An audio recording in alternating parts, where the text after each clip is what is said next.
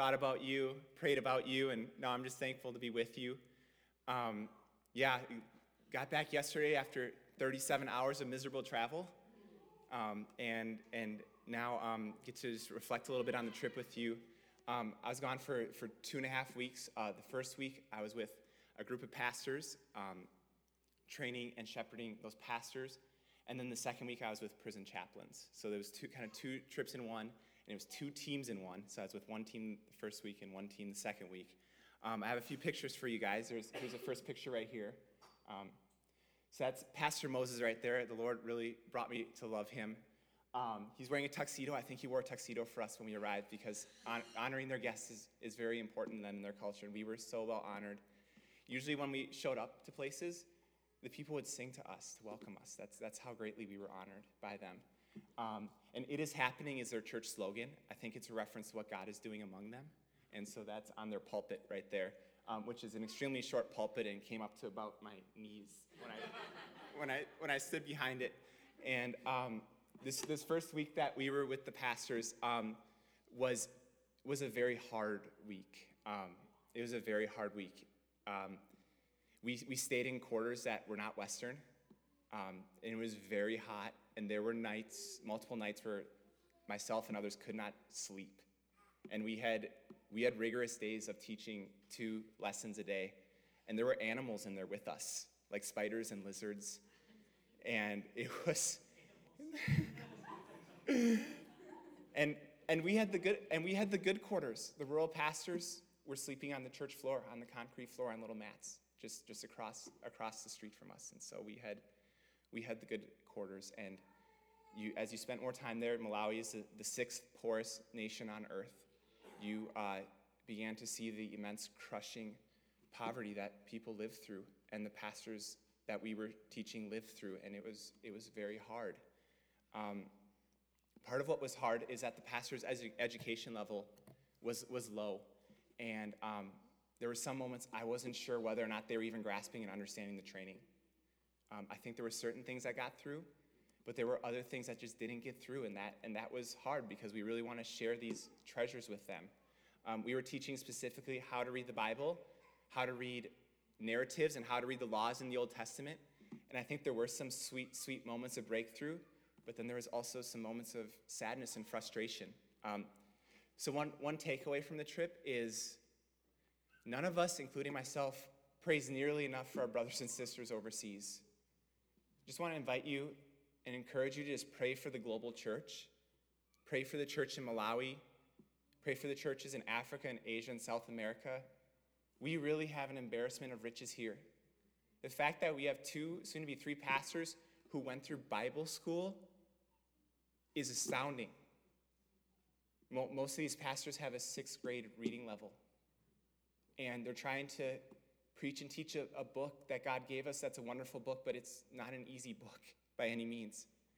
And their churches need these pastors. So please, if this isn't something that's on your heart, something you're praying about, make this something on your heart. Make this something you're praying about regularly.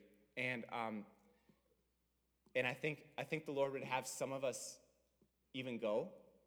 So let us together be asking the Lord, is it me, Lord? That's one thing I asked myself on this trip. Is it me who's supposed to be here or somewhere else? And so I just want to invite you to pursue the Lord and ask, are you supposed to be a missionary here, or are you supposed to be a missionary somewhere else? But the answer is yes, you are a missionary. After this first week, we went on here's a picture of me with the pastors, and I'm the tall one in the back, my skin, you can see it's a little bit brighter. So that was us. We got to go on a little safari and see some elephants up close and hippos, so it's sweet to rejoice in God's creation there.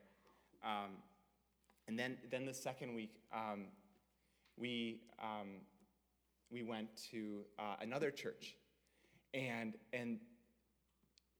one thing that just amazed me when I was there is the worship and the singing. It is beautiful. It's like being in I wonder if it's kind of like what heaven, you can hear everyone singing around you, and they're so joyful, and and they clap, and I just yearn, like, could we worship like this Like, what if we worshiped like them? It was the most encouraging part of the trip. And I have a little video, so if it works, and that's a big if, I'm not making any promises, we'll get to hear a little bit of what it was like to be with them as they were singing. But the second church we went to, it grieved my heart a little bit. It was shepherded by a pastor who's very gifted, but it seemed like his primary influence was Western televangelist TV shows. And so it's sad that that's what he's getting from our nation. And the music was kind of like that, and it felt like it was more of a show in front rather than something that the people were experiencing.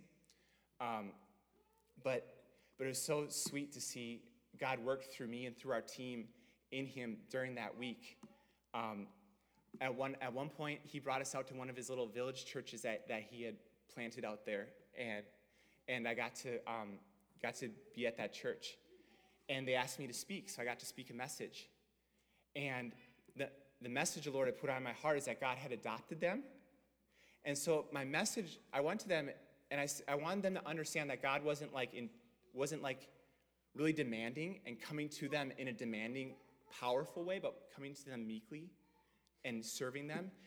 And so for this message, I actually got on my knees, and I shared about this message from my knees. And the pastor turned to the person beside him and said, "I'm not going to say what I'm going to say anymore." He would usually come very strong, very much a leader, and he came and he spoke to them tenderly after my message. And then in the car ride home, he said, "Thank you. I'm learning things to me. I'm learning things." And then one of our members on our team spoke with him later, and he wanted this man to mentor him, and he told this pastor, he told him, "I think you're being religious. I think you're separating yourself from the people. I think you're wearing clothes that are separating yourself from the people." And the pastor's response was, "Hold on, I need to start writing these things down." And so it was so sweet to see God start to humble his heart. And I actually have a video now, if it works, of the service. So I don't know, can we bring that up? Can we?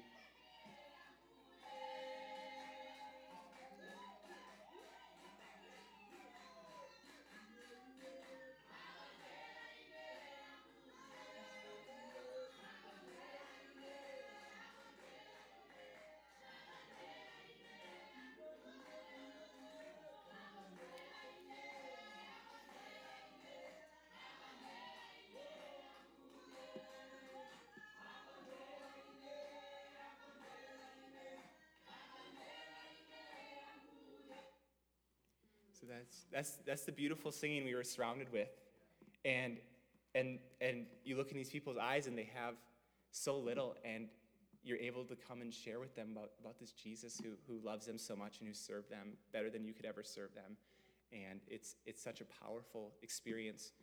The final week, I trained prison chaplains and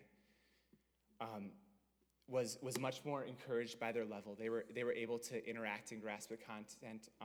The first day I shared about how we address hearts and the root rather than the fruit. We don't just talk about our behavior, we talk about how Jesus changes our hearts. And it was paradigm shifting for them. Every one of them wanted my class notes. Every one of them was just so excited to be able to go and counsel their prisoners about how Jesus changes our hearts, and that's how we change our behavior.